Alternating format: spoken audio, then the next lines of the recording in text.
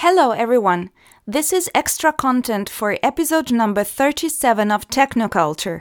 In episode 37, I interviewed Federico Faggin at his house in the Silicon Valley in California, and in this special episode, I interview him again in Italian as a tribute to our colleagues and friends in Italy. The questions in the two interviews are not the same, so out of respect for my English audience, I published the list of questions asked in this interview on the podcast website page dedicated to this episode. Let's go!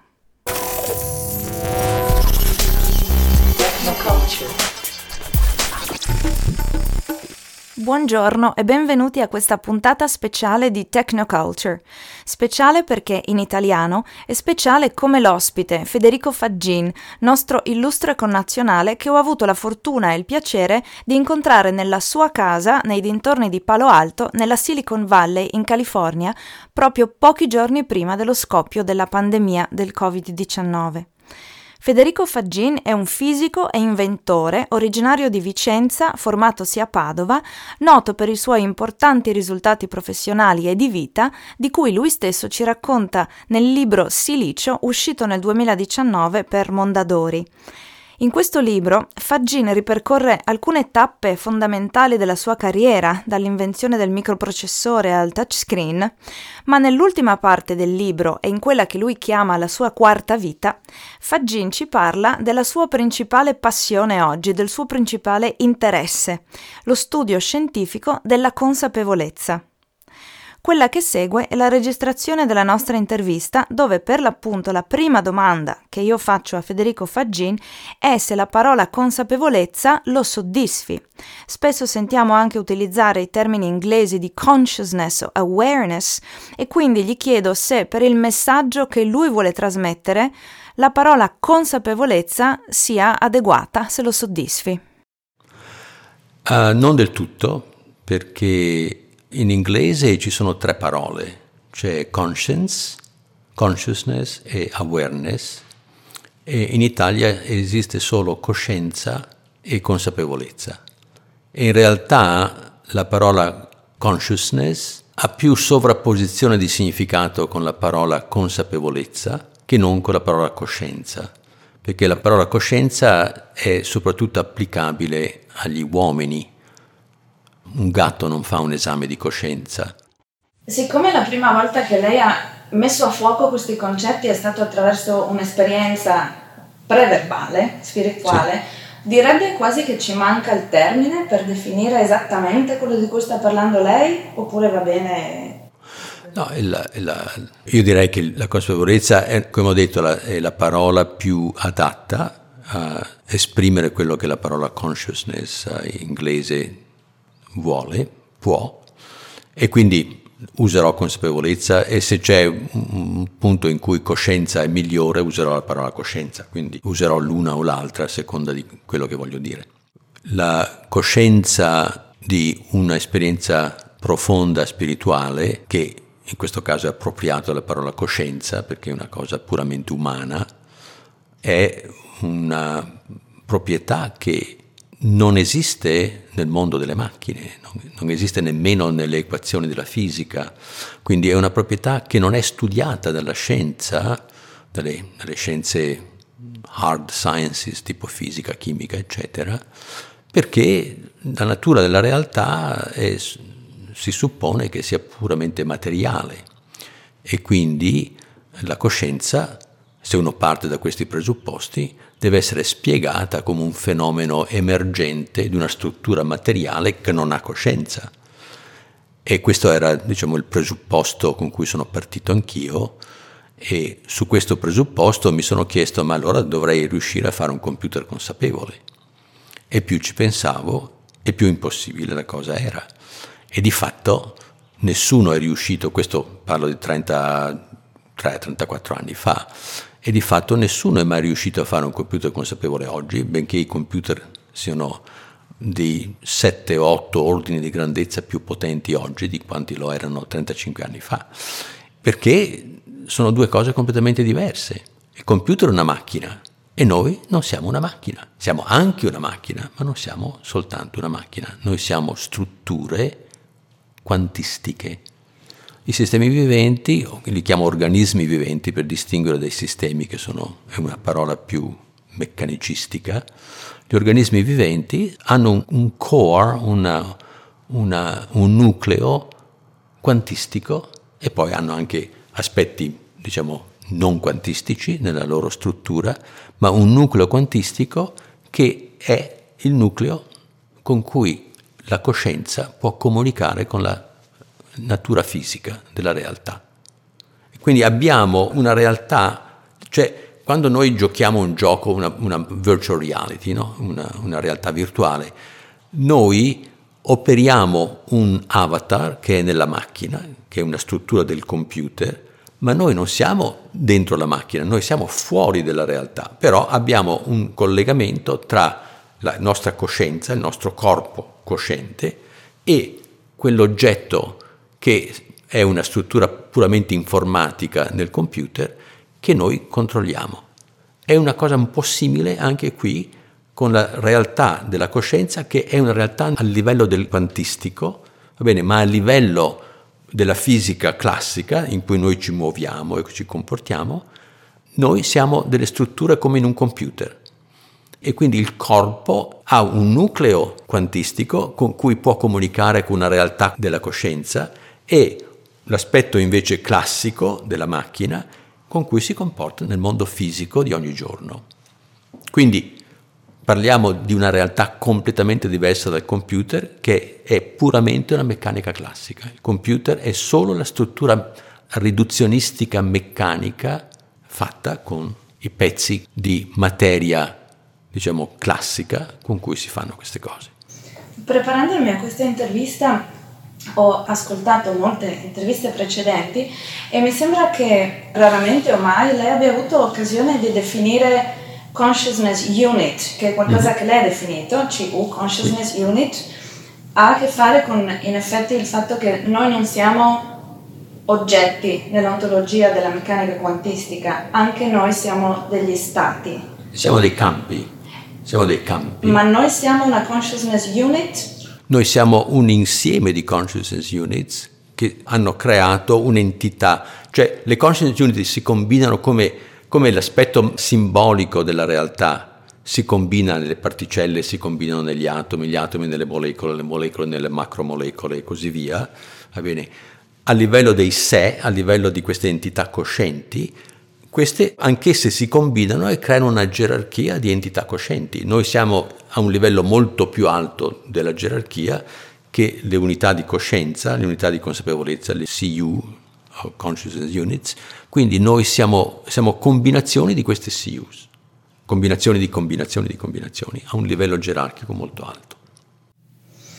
Poiché noi siamo in qualche modo composti di parti, che sono consapevoli a un loro livello, eppure poi anche noi, io come corpo, siamo anche un'unità superiore, sì, con una propria identità, con sì, dell'agency. Sì, con libero arbitrio, certo. E se non sbaglio, l'ho anche sentito dire che chi ha detto che la gerarchia termina con noi. Certo. Ci possono essere, viene da dire, cose più grandi di noi. Ma assolutamente, io sono convinto, naturalmente bisognerà provarlo, ma sono convinto che io faccio parte, come tutti noi peraltro, facciamo parte di un'entità più vasta di noi. E questa a sua volta fa parte di un'entità ancora più vasta, no? Cioè la catena di gerarchie continua. Il fatto che noi non abbiamo ancora conosciuto chi è questa entità più vasta di cui siamo parte, non vuol dire che non esiste. Quindi, di fatto, se io mi chiedo da dove mi vengono le intuizioni, da dove mi viene la comprensione più profonda delle mie esperienze, i sogni e così via, va bene, molte di queste cose vengono dall'alto al basso, cioè da un'entità più vasta di cui sono una parte che comunica con me. Quelle sono comunicazioni, quella che è un insight, un vedere dentro alle cose, una comprensione nuova, è molto probabilmente una comunicazione dall'entità più vasta che io sono, di cui sono parte, a me. E lei cita molto la fisica quantistica. Qual è l'elemento nuovo che lei porta quando vada diciamo, uno scienziato da cui lei si sente liquidato, oppure la comunità in generale, insomma, qual è l'elemento di novità nonostante tutto il linguaggio scientifico che lei porta che viene rigettato? Sì, l'elemento di novità è che io dico, guardate che i campi quantistici, che sono l'aspetto ontologico della fisica, perché le particelle non sono oggetti, non sono ontologia, le particelle sono stati dei campi e quindi la vera ontologia risiede nei campi. Ecco, io dico i campi, va bene, sono studiati soltanto visti da fuori, ma i campi da dentro sono come un sé cosciente che ha il suo libero arbitrio e che quello che noi pensiamo come interazione in realtà è una comunicazione libera che questi campi hanno con altri campi. Quindi parliamo di entità coscienti, i campi sono entità coscienti che interagiscono tra di loro, che comunicano tra di loro e attraverso queste comunicazioni creano strutture gerarchiche di simboli, ma creano anche strutture gerarchiche di sé, di cui noi siamo un esempio, e qualsiasi animale, una cellula vivente, sono esempi di queste strutture gerarchiche di sé creati dalla comunicazione di questi campi. Quindi la fisica vede la realtà soltanto vista da fuori, invece deve essere vista sia da dentro che da fuori.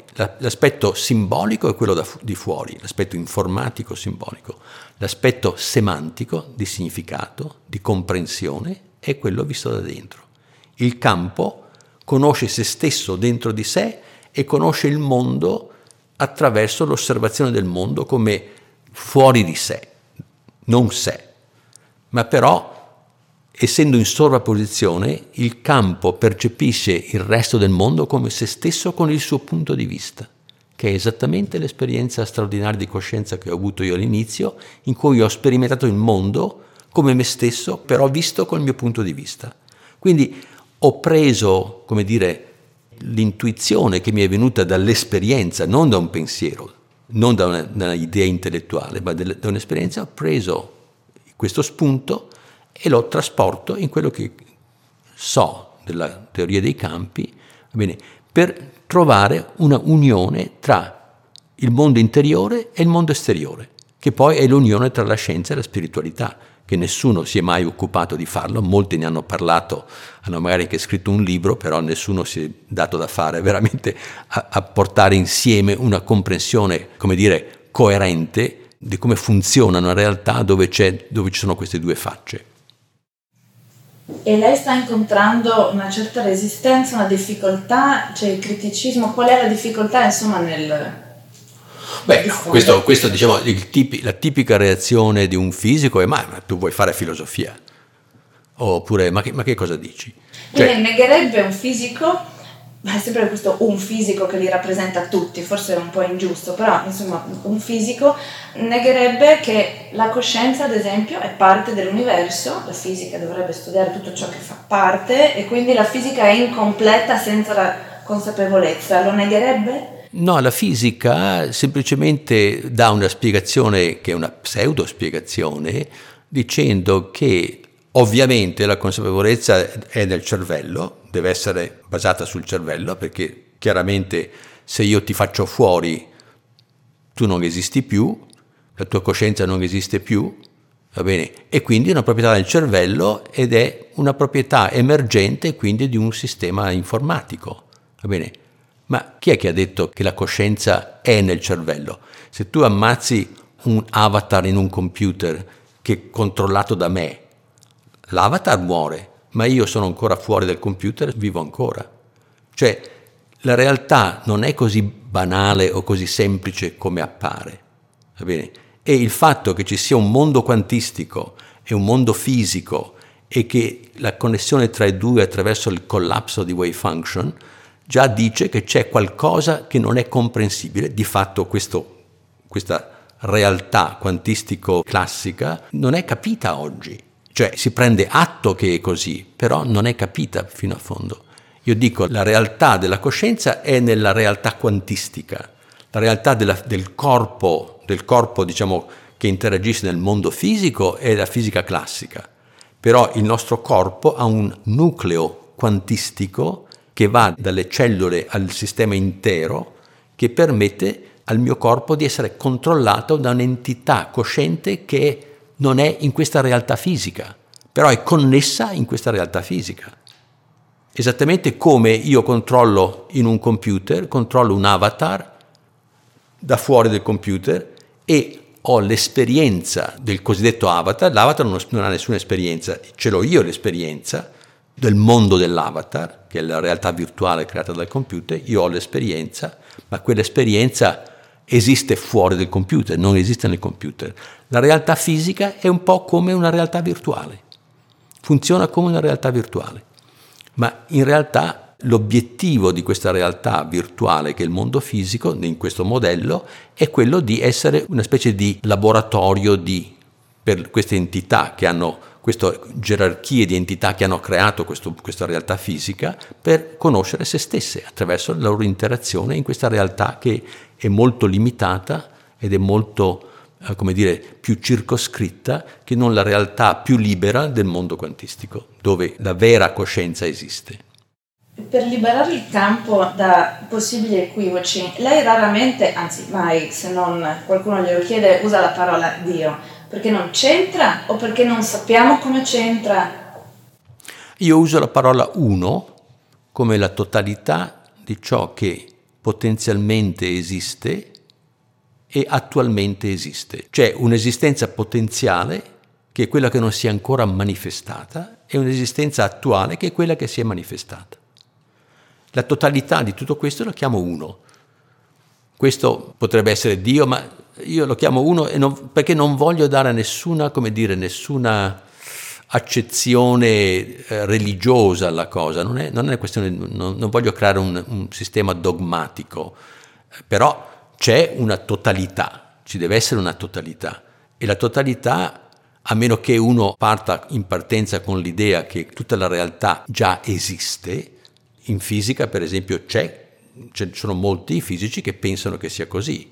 Si chiama il block universe, cioè tutta la realtà già esiste in 4 dimensioni, 3 spaziali e una temporale, e l'esperienza del tempo, l'esperienza di muoversi nello spazio e nel tempo, è una cosa puramente dell'osservatore, non ha niente a che fare con la realtà, perché la realtà è già tutta là, esiste già tutta dall'inizio. Io non accetto questa visione, va bene, è una visione che una certa percentuale di fisici considerano la visione corretta della realtà. Io invece vedo la realtà come un continuo divenire, come un continuo crescere di conoscenza di sé, che non finirà mai. Quindi un movimento dal potenziale all'attuale, dove c'è un'espansione continua della conoscenza di sé, che poi questa espansione della conoscenza di sé potrebbe avere un correlato nell'espansione dell'universo, nello spazio dell'universo, che peraltro non sappiamo cosa sia lo spazio, anche come fisici, nello spazio, nel tempo. Quindi mi fermo lì. Nel 2011 lei ha fondato la Fondazione Federico Elvia Faggin per supportare lo studio scientifico della consapevolezza tramite borse o contratti di ricerca nelle università statunitensi e organizzazioni non profit. La fondazione si chiama Federico ed Elvia. Avete anche vissuto una lunga vita insieme e in questa vita lei ha avuto queste epifanie, questi cambiamenti. Vuole dire una parola sul ruolo di sua moglie in tutto questo percorso? Beh, ovviamente la compagna della mia vita ha un ruolo fondamentale, no?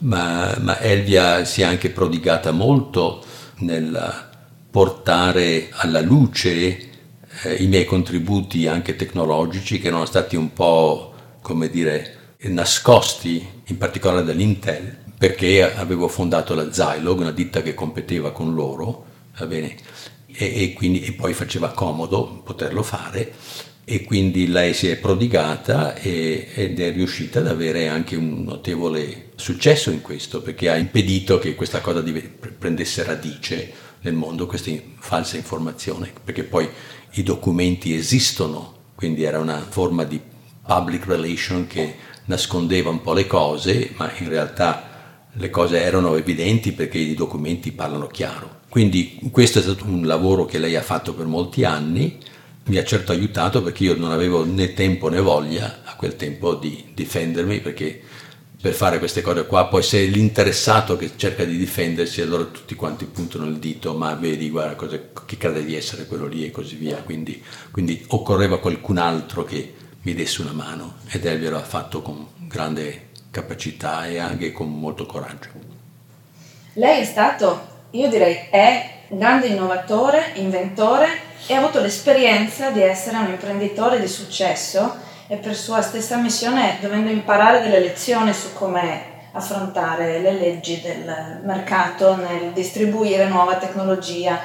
Le volevo chiedere che idea di progresso sia fatto alla luce di queste esperienze, poiché in una visione secondo me un po' ingenua del pubblico generico, in cui mi metto dentro anch'io, noi riceviamo sempre l'ultima invenzione tecnologica, la migliore, e il progresso procede a un suo certo passo, però procede e noi siamo sempre lì, sul forefront, no? Davanti. Ma invece lei sa che hai l'invenzione, ma c'è il momento giusto per metterla sul mercato, oppure non funziona, una buona idea perché il momento era sbagliato. Quindi che idea di progresso si è fatto alla luce del fatto che ci sono altre leggi che interferiscono in questo ideale progresso? Sì, bisogna vederlo da dentro, no? E quando uno lo vede da fuori leggendo i giornali o quello che la gente dice e così via, ha una visione molto sfalsata della realtà.